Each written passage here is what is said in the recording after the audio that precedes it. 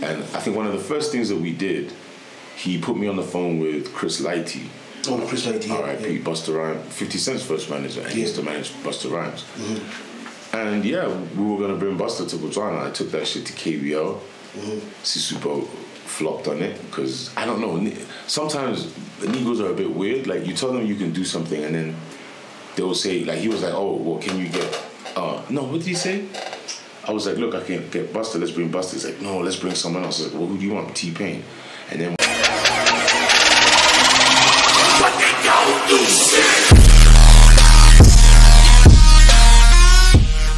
Yo, Stagga! What up? What up? What's happening? How you doing, my brother? Chilling, bro. Welcome back to the 20th Avenue podcast. Thanks for having me back again. Yeah.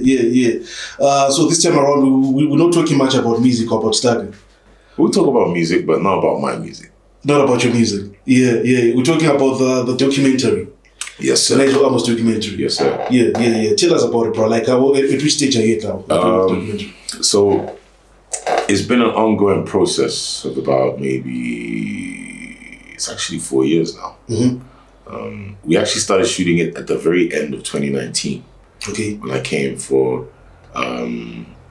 a film festival. I was invited by MySec to speak at a film festival. Yeah. And we'd been toying with the idea for like a couple of years before that. And then we spoke to Nijel. Nijel was cool with it. I only met Nijel in 2019. Okay. So I kind of had been talking about him to my partner, Carlos, my business partner, from about 2012. Yeah.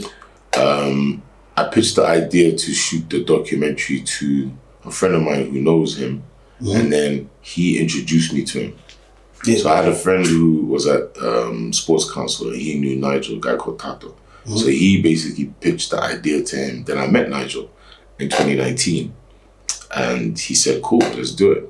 Yeah. He actually had an offer to do one from a Korean company for the road to the Olympics. Okay. And he said he had the contract, but he never signed it. So yeah, God was working that day. Yeah. So where does this come from? Because we know Stagga is a rapper, but now you're a film producer.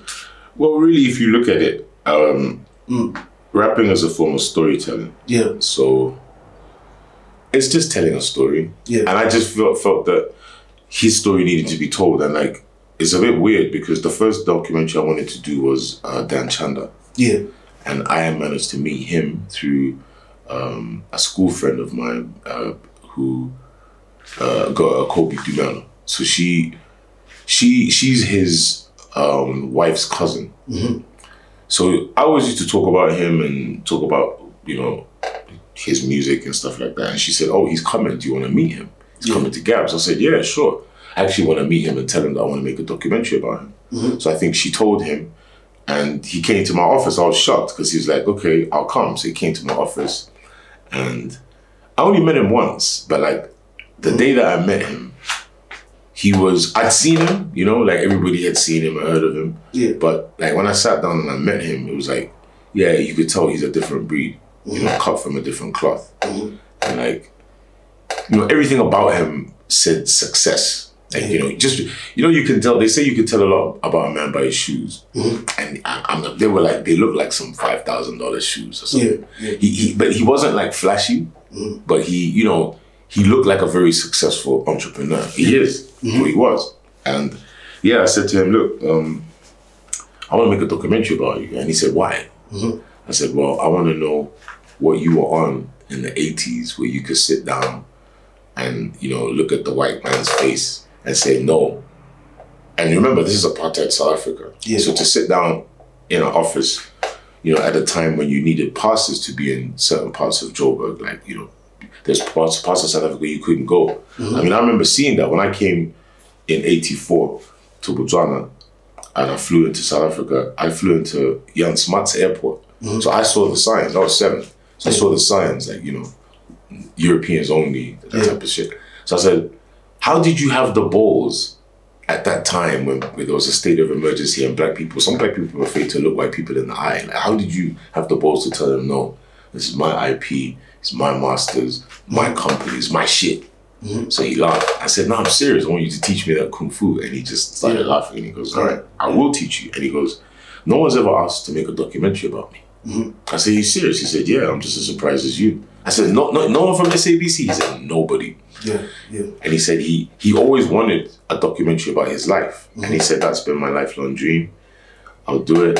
And then he even said to me, then he started telling me about his life and how he grew up and how he didn't go to school for music, didn't go to school for business, but he learned everything on the job. And then he said, even publishing, he was telling me about publishing and how publishing works. And he goes, I didn't learn any of this in school. I learned it on the job, just, you know, by being an entrepreneur. And he goes, I'll teach you. I'm going to teach you everything about the publishing game. And me, him, and Budimela formed a company, a publishing company, which is still active. And he was going to basically teach me the ins and outs of publishing, throw in some catalog, and we were going to buy up a whole lot of publishing. Then he died. So his wife in 2019 was in town, and around the same time that I did the film festival. So we met up with her at Avani, me, Carlos, Budimela, and she said, look, this was my husband's, one of his last wishes. Like he wanted a documentary. So I'm here to pledge support, whatever you need, whether it's music, footage. And I said, dope. So at that time, we'd already spoken to Nijel, and we basically shot just the trailer, like literally just like a very small shoot. And then I said, look, after I finish this Nijel documentary, I'll do the Dan Chanda one. And she was very, very patient with me, as was Nijel, because I thought his story would be ready by the Olympics. Then COVID happened. Then, we couldn't travel. I did a shoot, it ended up being fucked, and I couldn't use any of the footage. Then I said, you know what? So like the first shoot that I did, I spent a lot of money on it, and it just... Is it the time when you came to Botswana? No. So before I came to Botswana, I sent somebody up there to do a shoot, and they just did a shit job. And I said, nah, I need to do this myself. So Carlos and I then came to Botswana. Then we reshot everything that they had done. So we had to go back to basically the first person who went up there, and he interviewed Nigel's mom, grandmother, in English, and just all kinds of crazy shit. Who was the film guy? I'm not gonna say. I don't want to throw anyone under the bus, but they tried, but it wasn't. I want to win an award with this. So it wasn't anything that was going to win any awards. It was not anything that anyone was going to be proud of. Even technically, it was just shit. So the second time when you went there with Apollo was speaking in Kalang, like... Yes. So, as they say, when you want to do something properly, you need to do it yourself. So I was like, I can't send people money and think they're going to do a good job. I need to be there. I need to, do the quality control and all that type of shit. So we did. Came to Botswana, we spent like 2 weeks, or it was a while. Like we went up there and shot.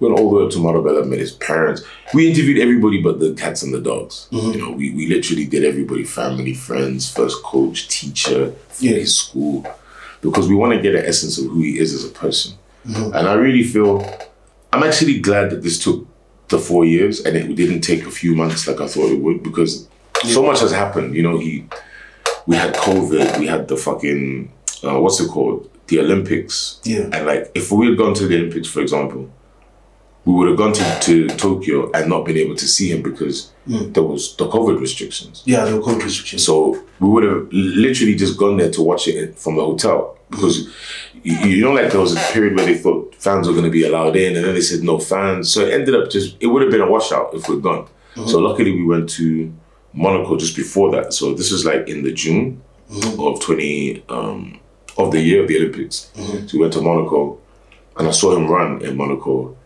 And he said to me, he loves Monaco because he's never lost there. Every time he's raced, he's always won. And like Marabella Nijel is different from Monaco Nijel.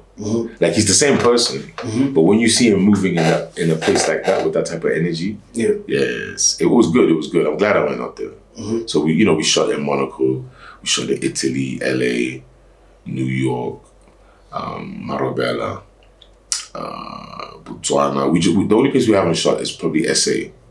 But we've shot in like maybe 9 different locations. So the shooting is still on?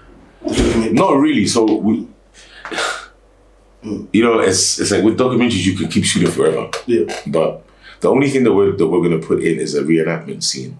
So he doesn't remember like things like his mom, you know, and a lot of things of his life because he was young. He lost his parents when he was young. Okay. And there's just some things that we feel that it would be better if we got like make it like a dramatization. So get actors, shoot like a mini movie. Yeah, so it's not just interviews, you know. And we're gonna do the same for Dan Chanda, but Dan Chanda's life is a bit more like action packed. Nigel's is action packed as well, but like Dan Chanda's lived like 10 lives. From that point of it, either to... You know what I mean? Like the things that he did. So I think it deserves like a little mini movie type of thing. Like the Mendoza biopic. I've never watched that. Yeah, it's a series, like it's about, a season's about 12 episodes. I haven't seen it. I need to watch it. Yeah, you should check it out on BT. Okay, no, I should watch that. Yeah, so that's the vision. And like, you know, we started shooting Dan Chanda 2 weeks ago. We went to Joburg, went to Soweto. I met the original members of Splash. Yeah. So for me, it was great. They even said, look, thank you guys for doing this because we haven't seen each other in, some of them is 15, 20 years, they haven't seen each other, the original members. So it's good because it kind of brought the original band members together. And it kind of reminds people, especially when you've done something great and maybe you're not as close as you are to the people you did it with. Yeah. You kind of forget that you were involved or part of something great. So it's good to kind of bring those feelings out. So tell me something. Like with most people who are into film, they struggle with sponsorship, like for such projects. Because you're talking of going to Monaco, going to the Olympics, going to Soweto, putting Splash members together. Like, this is money. Are you using money from your own pocket? Yes, sir. It's money from your own pocket. Yeah. Like, I've been bleeding for the last 4 years. I've been hemorrhaging money for the last 4 years. Look, filmmaking is very difficult. It's easier to make albums because you get advances. You know, you can... There's so many different ways you can make an album, and it's not that expensive, especially now. Making a movie is very expensive. I mean, just the logistics. You know, you have a crew, you have to feed them. I mean, you know, I've bought a lot of food I didn't eat, paid for beds I didn't sleep in, you know, cars I never drove. It's very expensive, and you have to be able to stick it out as well, because we've done this with no contributions from anybody. So we did try. Like at the beginning, we were like, okay, we're going to shoot a demo. I mean, a trailer, and then that would be good enough to raise capital. So we thought, nah. So we, you know, it's funny as well because when you get to the end of a project, people want to give you money, but you don't need it then. You know, you need the money to actually make the project. So for execution purposes. Yeah. So you know, like you said, I mean, Monaco's not a cheap place to be. You know, and it was expensive, but it's worth it because I think the content is crazy. It's crazy. Yeah. So when should we expect the documentary? August. This August? Yep. New Capital Cinemas is going to partner with us to launch it. We're going to have premieres in Gabs, in the embassies in Botswana are going to partner with us to have premieres outside of the country as well. Yeah, we want to make it like some nice red carpet shit. We've got Lamar Rucker, who's going to narrate it, from Tyler Perry movies like Why Did I Get Married and Why Did I Get Married 2. The ladies are going to love that. You know,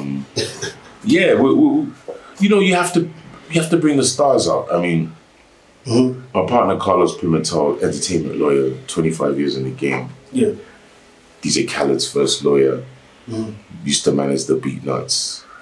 He's got, you know, big pun plaques. How do you get involved with these guys? How do you partner with them? With Carlos and what's his name? Larry Campbell. Larry Campbell, yeah. Because these are outshoots, bro. Yeah, I mean, Larry Campbell, musical director, 200 million records sold, 7-time Grammy nominated. Deborah Cox, Aretha Franklin, Missy Elliott, Beyonce, Britney Spears, R. Kelly, 50 Cent, Tupac.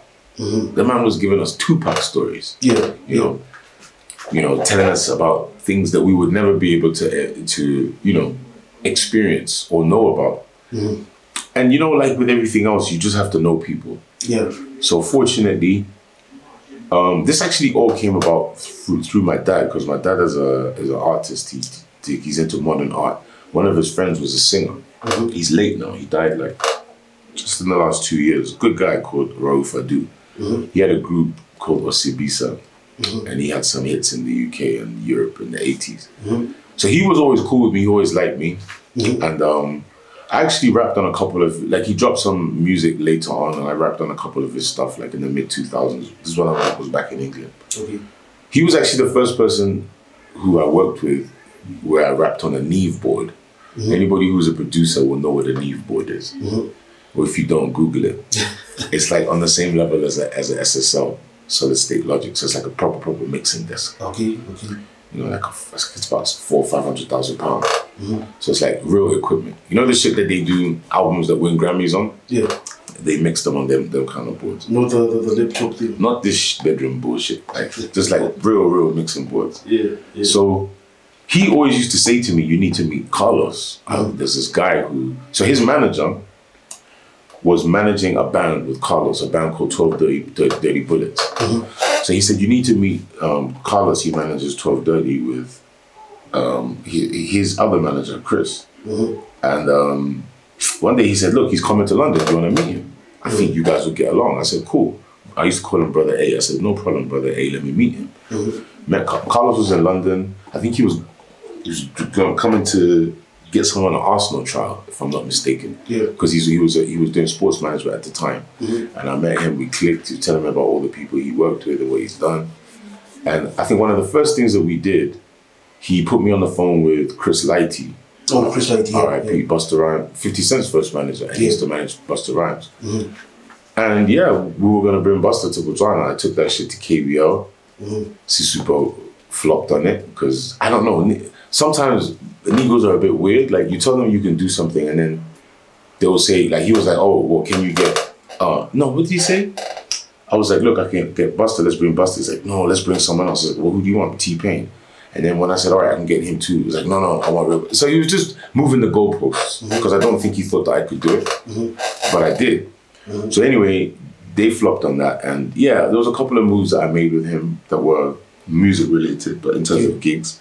And then eventually, you know, we just kept working out throughout. I mean, this is like, I met him in 2010. So it took a while before we found something that gelled, and then we did, and then we just ran with it, you know? All right. But he introduced me to Larry. So I met Larry probably a couple of years after I met him. Like the second time he came to England. These are big names that you're talking about, bro. Yeah. So we were expecting the project to be big goals. Oh, for sure. I wouldn't do it if it's not going to be big. Is corporate Botswana coming through if you approach them? Yeah, we'll approach everybody. You've approached them? Everybody. And what's the response? Crickets.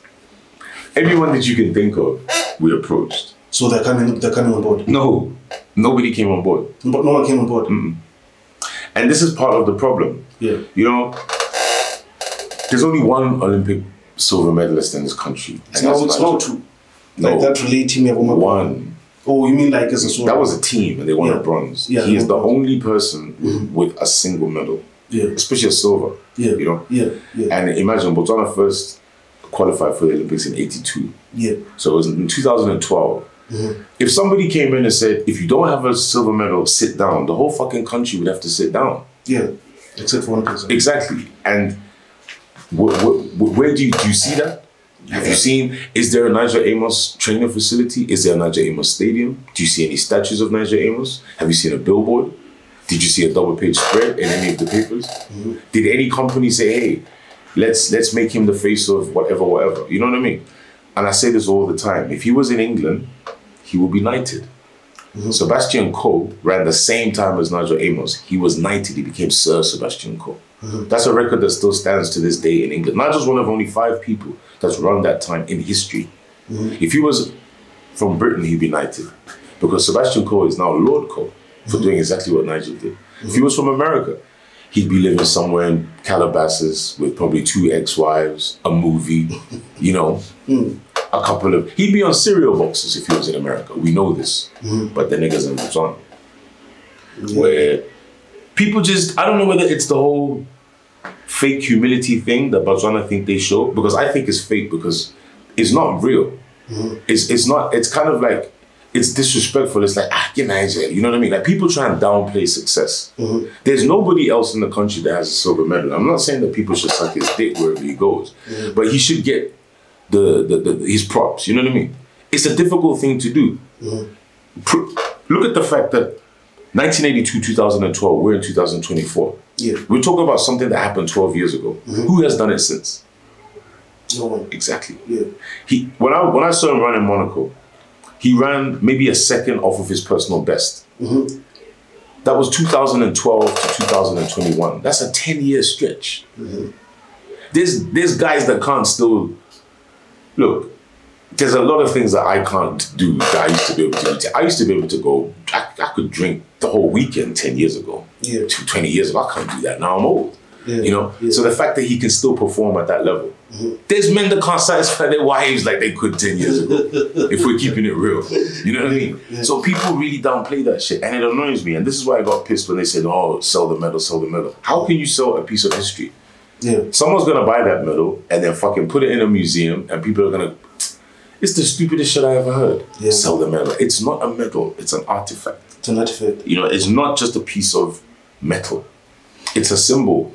That should be something that should be in the National Museum. It should go on tours. It should be going around the country. He should be on speaking tours around the country with that medal, where kids can see it and touch it. Where else are they going to see an Olympic silver medal? Nowhere. You know what I mean? You shouldn't have kids walking around with Spider-Man backpacks and all that type of shit. There should be kids with Nijel Amos backpacks. You know? Don't you think maybe his reputation, like his social reputation, maybe? Yeah, but this is why we did the documentary, because a lot of that stuff, like for example, he touches on that, like, you know, oh, why did you want to be a DJ? He didn't want to be a DJ. When he got injured, you motherfuckers left him. Nobody was there. The only people that stood by him was Nike. He told me, he said, listen, you think I wanted to be a DJ? I'm an athlete. I didn't want to be out there. I had rent to pay. You know, I had bills. I went to Morobel and I saw, you know, like the average person who's successful, and this is anywhere in the world, especially in Botswana, people feel entitled. So let's say you're the most successful person in your family. Other family members feel that you have to pay for everything. If someone dies, you go to it. If there's an emergency, you have to take care of everybody. And that's fuckery. Because at the end of the day, every man needs to just look out for themselves and be able to take care of themselves. I don't think that you should be a burden on a person just because you feel entitled to their money. Now imagine, it's not just a family, it's a whole village that's looking up to him to kind of bring, you know, to make shit happen for them. So he's under a lot of strain, and he's been under a lot of strain since the age of 18. Taking care of the whole... Yes, imagine, he didn't have any kids, but everybody expected him to be taking care of them. And you can't go from being unknown and running at school and then 6 months later you win an Olympic medal and then not expect that to affect you. You know, I have a friend, Caesar Gilman. He says, people think therapy is for when your life is going bad. It's not. It's for when shit goes good as well. He said, I go to therapy when I get money so that I don't lose my mind. You know what I mean? And that's something that people don't really look at things like that. You know, to say, shit, you know what? If I got this tender that I've been trying to get, or these millions that I've been trying to make, how would it affect me? Maybe I need therapy so that I can handle the success when I get it and it doesn't go to my head or fuck me up. Because money can kill people. Like if I gave certain people who didn't have their head right $1 million today, someone would die tomorrow. Either of alcohol poisoning or, you know, you could kill people. You give certain kids who are reckless money or like even a car. People are gonna die. You know, because we've seen it happening actually. Some of our we see it every day. You know, it's success is something that is difficult to handle. And Nijel was once involved in accidents. Look, as was I. You know, it's like I've written off 4 Beamers, you know, and a Benz in 1 year. Not in a year, but like in a very short period of time. You know, and like I'm saying, like it's success is something that you have to process. It's a bit like failure. You have to digest that shit before you can actually, you know, not let it fuck you up. So it's the same. I think, you know, he talks about all of those things that happened. And, you know, one thing I asked him, I said, what do you not want me to put in this documentary? And he said, nothing. Put everything. Talk about everything. There's nothing that's off limits. And I said, okay, that's cool. The only thing that I have not, and I will not talk about, is his relationship with Sasa. Because she's late, you know, and that's out of respect for her. I knew Sasa. So out of respect. You guys also like featured on DJ Four's song. Yeah, but I knew Sasa before she rapped. You know, and like I knew her from when she was about 15. Yeah, I featured on the song with her. But you know, out of respect, If she was alive, then I would have interviewed her and interviewed him because it's nice, it's drama. We want to know the ins and outs. But nah, she's late, so I would never do that. I would never talk about. We would never talk about her in any kind of disparaging way, make any comments about her like that. So that's the only thing I'm not going to put in there. Okay, no. But everything else, you know, the suspension, we talk about that. The doping. Everything. Yeah. All right. It's part of the story. It's a jam-packed documentary. Well, this is it. Yeah. Speaking of documentaries and local icons, how come we don't have, bro, we have a lot of stories to tell, like Botswana stories, by Botswana, for Botswana. Yes. But I think this is one of the first documentaries, like one of the first. Documentaries are difficult to make. I know they're difficult to make. You need to have a good idea as well. But look, how old is the country now? It's what, 58? It's young. Bro, we need to know like how those songs were recorded back in the day. You know, there's so many things that you could make documentaries about, but I think for me, it's natural because I like history. Yeah. So history was like my favorite subject at school. Yeah. And I like to know about the history of things. Yeah. You know, it doesn't matter what it is. You know, I like to learn and I like to delve into the past and find out why things happened or why things are the way that they are. So for me, it's interesting. You know, so I think you need to be interested in that type of shit. Otherwise, you're not going to make a good documentary. But I feel like there's a lot of stories that haven't been told that are due to be told. Like Botswana stories. 100%.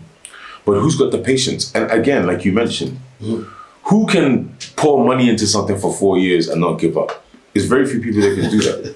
Stagga. Look, you know, it's like I said, I did it because I like this. And like, let's say this didn't work. I wouldn't have any regrets. Yeah. But it is working. But there was a period where I thought, fuck, what if this doesn't work? Yeah. Because like, you know, you put so many things on the line.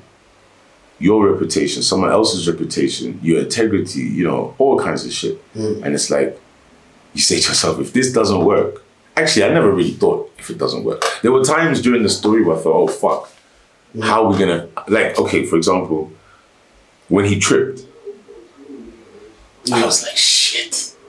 Well, I guess that's it. Yeah. And then he was back in the race, then he lost.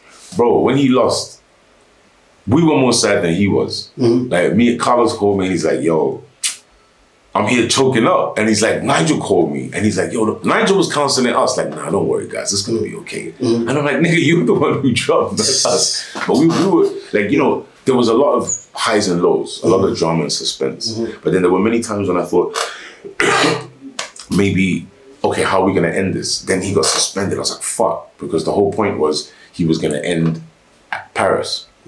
So now, and even with that, it was like a false positive. Yeah. And the only reason why he couldn't clear his name is for financial reasons. But I don't want to give away too much. You'll see it in the documentary. But you know, the kid really had like a raw deal.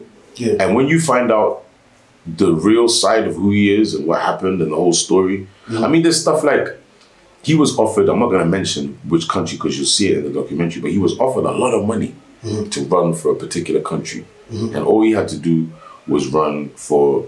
First, they wanted I think 1 or 2 Olympics, like a bag of money, more money than any fucking athlete or rapper has ever seen in this country in one go. You know, in greenbacks as well, not even in Bula, like hard cash. He didn't do it. For the love of his country. For the love of the country that doesn't seem to show him any love. See, the only love he gets is, look, it's nice to get love in the street, but bro, we're the corporates. You know, we're the corporates saying, hey, let's back this guy. Or let's do this, or let's do that. There are no corporates doing that. So that's not cool. So is it late for the corporates to jump on the documentary? Of course it's not. Hit me up. You know, I mean, it's late to jump onto the production side because we're practically done. But it's never too late to, you know, we're going to do a red carpet. The UN has jumped on board. They're going to buy some tickets. New Capital Cinema, shout out to them. Caroline Desai and Rizwan. Big up to them. You know, they're one of the few people that actually got it and said, yeah, we'll do what we can, you know. They're gonna bring out like a mobile screen so that he can have a premiere in Marobella, because if it's called from Marobella to the world, you have to do a premiere in Marobella. You see what I mean? Like, it would be unfair not to. So, you know, and we even toying with the idea of taking the road show around the country so that other rural parts can see it as well. Yeah, I mean, I think it's important. Okay, consider us as your media partner then. Yes. Yeah. Yes. Thank you. So we can't have a Stagga interview and not talk about Stagga, the musician, the rapper, the businessman. First, let's start about Stagga, the malume. Yeah, I've been getting that a lot. So I was at Main Deck, and shit, it was funny because I'm there with my bro Vish Fash Seti, who's one of my bros that I went to school with, and we were with the team. Yeah, and we're having a really great meeting. Shout outs to Vish. You know, he's one of the people who actually said, "Listen, if you need any assistance, hit me up." You know, and he actually, and it means a lot because I went to school with him. You know, and I know him from school, and he just said, "Look," and just the moral support, just saying that it gives you an encouragement.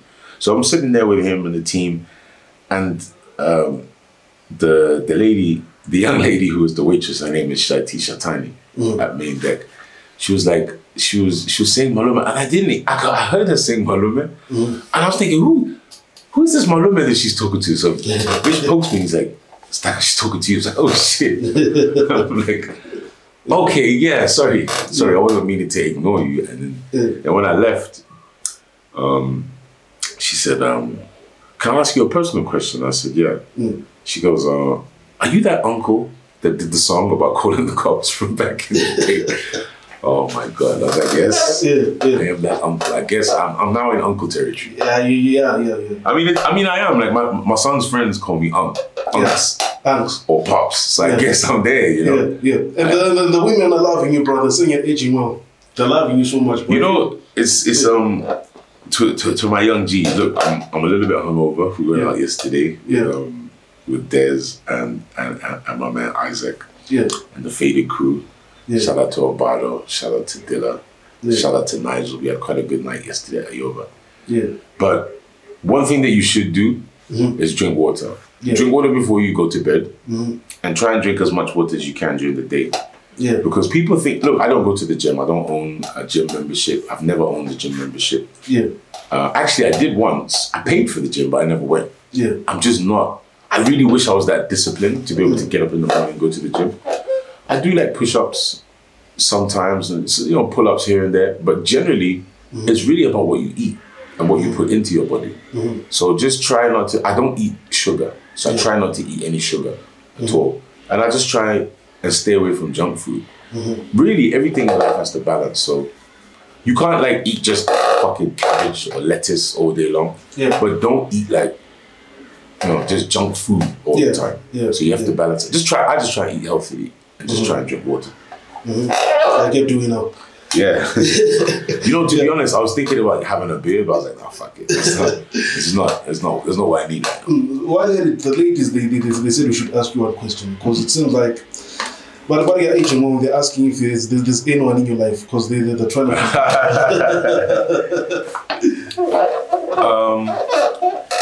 I mean, I've been single for a long time. I've got like 3 kids. I'm a single father. I mean, I'm not public, but you know, everyone needs someone to love. Let's just say that. But, and you know, to be honest with you, I've never really. I mean, I think maybe people will know by now. I've never done an interview and never spoken about anybody that I've been involved with, even when I was married. You know, and I used to kind of try and keep that separate. And I'm glad I did that, because I was saying to one of my friends that, you know, me and my ex-wife are obviously divorced, but if I'd done an M&M and like cussed her out like, you know, 20 years ago, my son would be looking at me crazy, right? You know what I mean? In a different way. Like, why would you do that? So I never did that. And like, yeah, we have our differences like anybody else, but I've never like bashed her in public, and I wouldn't. And that's kind of the reason why I like to keep that type of stuff separate. Because you never know, man. Like, and it just makes you look crazy. She might be the same person who'll be looking after you tomorrow. Well, this is it. You know, and I've only ever spoken about relationships that were public or that were public knowledge. So I've never spoken about things that were not. Apparently, you once dated Nonte Tema back then. Shout out to Nonte, a very beautiful friend of mine. You know, I met Nonte before she even did Channel O. I think it was the day that she got her Channel O interview. Okay, I'll tell this story because it's like, this is a true story. Yeah. So I was dating a girl who is now married, so I'm not gonna mention her name. She's married to a guy who was a friend of mine, a musician as well. Okay. So I wasn't actually dating her, but there was like attraction. So we were living in this house in Santon with Jack. Shout out to UK Jack. So the mansion in Santon that I mentioned in the track, it was like in San. It was like just near Greyston. Yeah. So there was like a bunch of people that would crash. So this girl, she wasn't actually my girlfriend. I don't think we even started dating. We haven't been intimate, but she was there at the house a lot. And you know, sometimes they'd stay over and whatever. So I think I must have mentioned, hey, let's meet up for drinks, like casually. But I actually had asked Nonte out on a date. So I forgot it was the same day. So she calls me, Nonte calls me, and she's like, who's this colored girl? She said, this girl is threatening to do all kinds of crazy shit to me and blah, blah, blah. And I'm like, which girl? She's like, your girlfriend. She said she's your girlfriend. I don't have a girlfriend. She's like, yes, you do. She lives at your house. She says you live together. I said, no. And I was like, oh, shit. You mean? And I said her name. She said, yeah, that's what she said her name. I said, that's not my girlfriend. She said, that's not what she said. So I get there, and she was pissed. Nancy was pissed. She's like, nah, nigga, this is too much. I'm out. This is crazy. And then, you know, the next time I saw her, I was with this girl. So me and this girl went out dating. And it was when I went to submit the video. Channel O, and she said, you said to us your girlfriend. I said she wasn't at the time, but you know, the girl eventually became my girlfriend, and we broke up. And then afterwards, like, you know, Nonte and I remain friends. We're still friends to this day. She's a very beautiful soul, and she's a person I would have, you know, settled down and married. It's never too late, bro. I know. Talking of music, what's your current take on the Botswana hip hop industry? I think I like one take. I like a lot of guys, and I like the fact that people are more secure. There's more of an identity. They asked me a similar question. I did an interview for Pro Kids documentary. And they asked me a similar question about what I think about the South African scene. And I think that compared to back in the day, like when I was doing it, there was no Back to the City, there were no hip hop shows, there was nothing. There was no hip hop programs, so to speak, you know? Everything was still foreign in terms of consumption. But now there's more of an identity, you know, in terms of when you hear rappers from Botswana, you can tell these cats are from Botswana. Before, it was difficult to tell where people were from. You couldn't really, you know, because everybody was trying to sound, they were either trying to sound like they're from SA or from the States. So now it's cool. We have an identity, people are throwing in, they're proud of it, you know? People like Fader Gang, you know, even 10 years ago were actively repping the 267. And, you know, certain neighborhoods, and it was good to see, because that's what you want. So I like it. I like where it's going. I like what the young kids are doing, because it's about what the youth are doing. It's not about us old guys. You know, I can still rap, but you can't relate to. It's kind of like how Method Man can still rap, but he's in his 50s. So it's difficult to connect with. You know, a demographic that's basically under 25 or 16 to 25, because as much as they know that he's Method Man, he's their dad's age or almost their grandfather's age. So there's a disconnect there. All right, because last time we you shared your sentiments towards the local hip hop industry. Mentioned that like a lot of kids are lazy in the scene, they expect to be spoon fed, and a lot of them didn't take it well. They never do, but you know, I never hold my tongue. And imagine, it's the spoon-fed lazy niggas that get pissed off. The guys that's out hustling never get pissed off by stuff like that. People who are actually doing it will not be offended by what I'm saying. People who are not doing it and who want handouts are gonna get pissed off because I touched the nerve. But like I said, you cannot have a hip-hop thingy where people, imagine if American hip-hop has said, oh, we're waiting for a grant or the government to do this, that, the other, third. The whole point of hip-hop is you're supposed to do it yourself. You're supposed to innovate. You're supposed to make something out of nothing. You know? You're not supposed to be waiting for somebody to help you. Yes, if you get help, you get help, but that can't be the reason why. Some people, what I'm saying was, you can't say things like, if only I had this, then I would do that. People who say that are never gonna amount to shit. Because if you really wanted to do something or be something, you start. and then things would come. But you have to make that initial step, you know? It's like the documentary. If I sat on my ass waiting for people to give me money to make it, there'd be no movie. I had to just do it myself. And then as I kept going, things started to happen. You know what I mean? Like, you have to take the first step, then the path shows itself. You know, you can't say, oh, I'm gonna wait till I can see the road to success. You don't, there is no road. You know, you don't, it's not like you make a decision and then all of a sudden the whole thing lights up and it guides you. You don't, you just have to go. And then I think the universe and God kind of takes over. They'll take over. But that's when you've actually made the commitment that you're gonna do it. You can't be sitting at home wishing and wanting and then expect things to happen. You have to get out there and get up and do something. Okay. I always say this to my kids. I'm like, I know you rush into the airport and stuff like that, but for real, like this time around, Stagga is to leave the country. I do. So before we go, like I see you're about to release your mixtape, the Staggalicious. Yeah. So I did a partnership with VIB. Shout out to my man Leroy. Leroy is doing some big things with VIB. Leroy actually was an engineer on my second album, which I never released. So I've known Leroy for almost 20 years now. And, you know, he's a very solid guy, very intelligent, and he, like, it's amazing. He's got, like, a business model of something which most people thought didn't work. I was in Jamaica last year, and we were talking to went to Buju Banton's house through my guy, Perry. Shout out to Perry in Jamaica. And the first thing Buju said was, wanna try to bring back ringtone again? And he's like, ringtone? Who's doing ringtones? And he says, ringtone, come back again, Africa. And I was like, yeah, like people still buy CDs out there. And he was like, Botswana, that's one country I've always wanted to go to, but no one's ever invited me. But he found it funny that like ringtones still work. And a lot of people, when you tell them, especially people from England and America, they're like, ringtones? Who still does ringtones? Leroy does, bro, in 18 fucking countries. And a lot of people download them. You know, like he showed me the numbers. What's that, bunch? Like the numbers are serious, the ringtone numbers. So, so you know,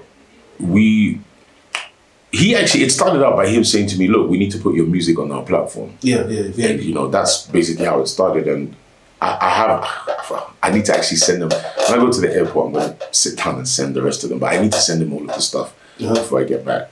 But you know, yeah, it's a great model because they basically take a loop of your track, and you know, it's a way that you can monetize content. So I started to reach out to people that I knew, like Goofy, and speak to them about getting their catalog and uploading it onto the platform. Then I reached out to my man Perry in Jamaica. That's how I went to Buju's house, Sizzler, you know, met my man Adrian, Kareem, DJ Kareem. And, you know, we're reaching out to people, and there's a huge deal that we just did that I'm not going to mention, that he will probably, he will do it once it's all wrapped up. But that's probably what I'm most proud of that I did in the last couple of years, even more than the documentary, because it's historic. It's something that's never been done before. So it doesn't mean that you also have your music on the online streaming platforms? Oh yeah.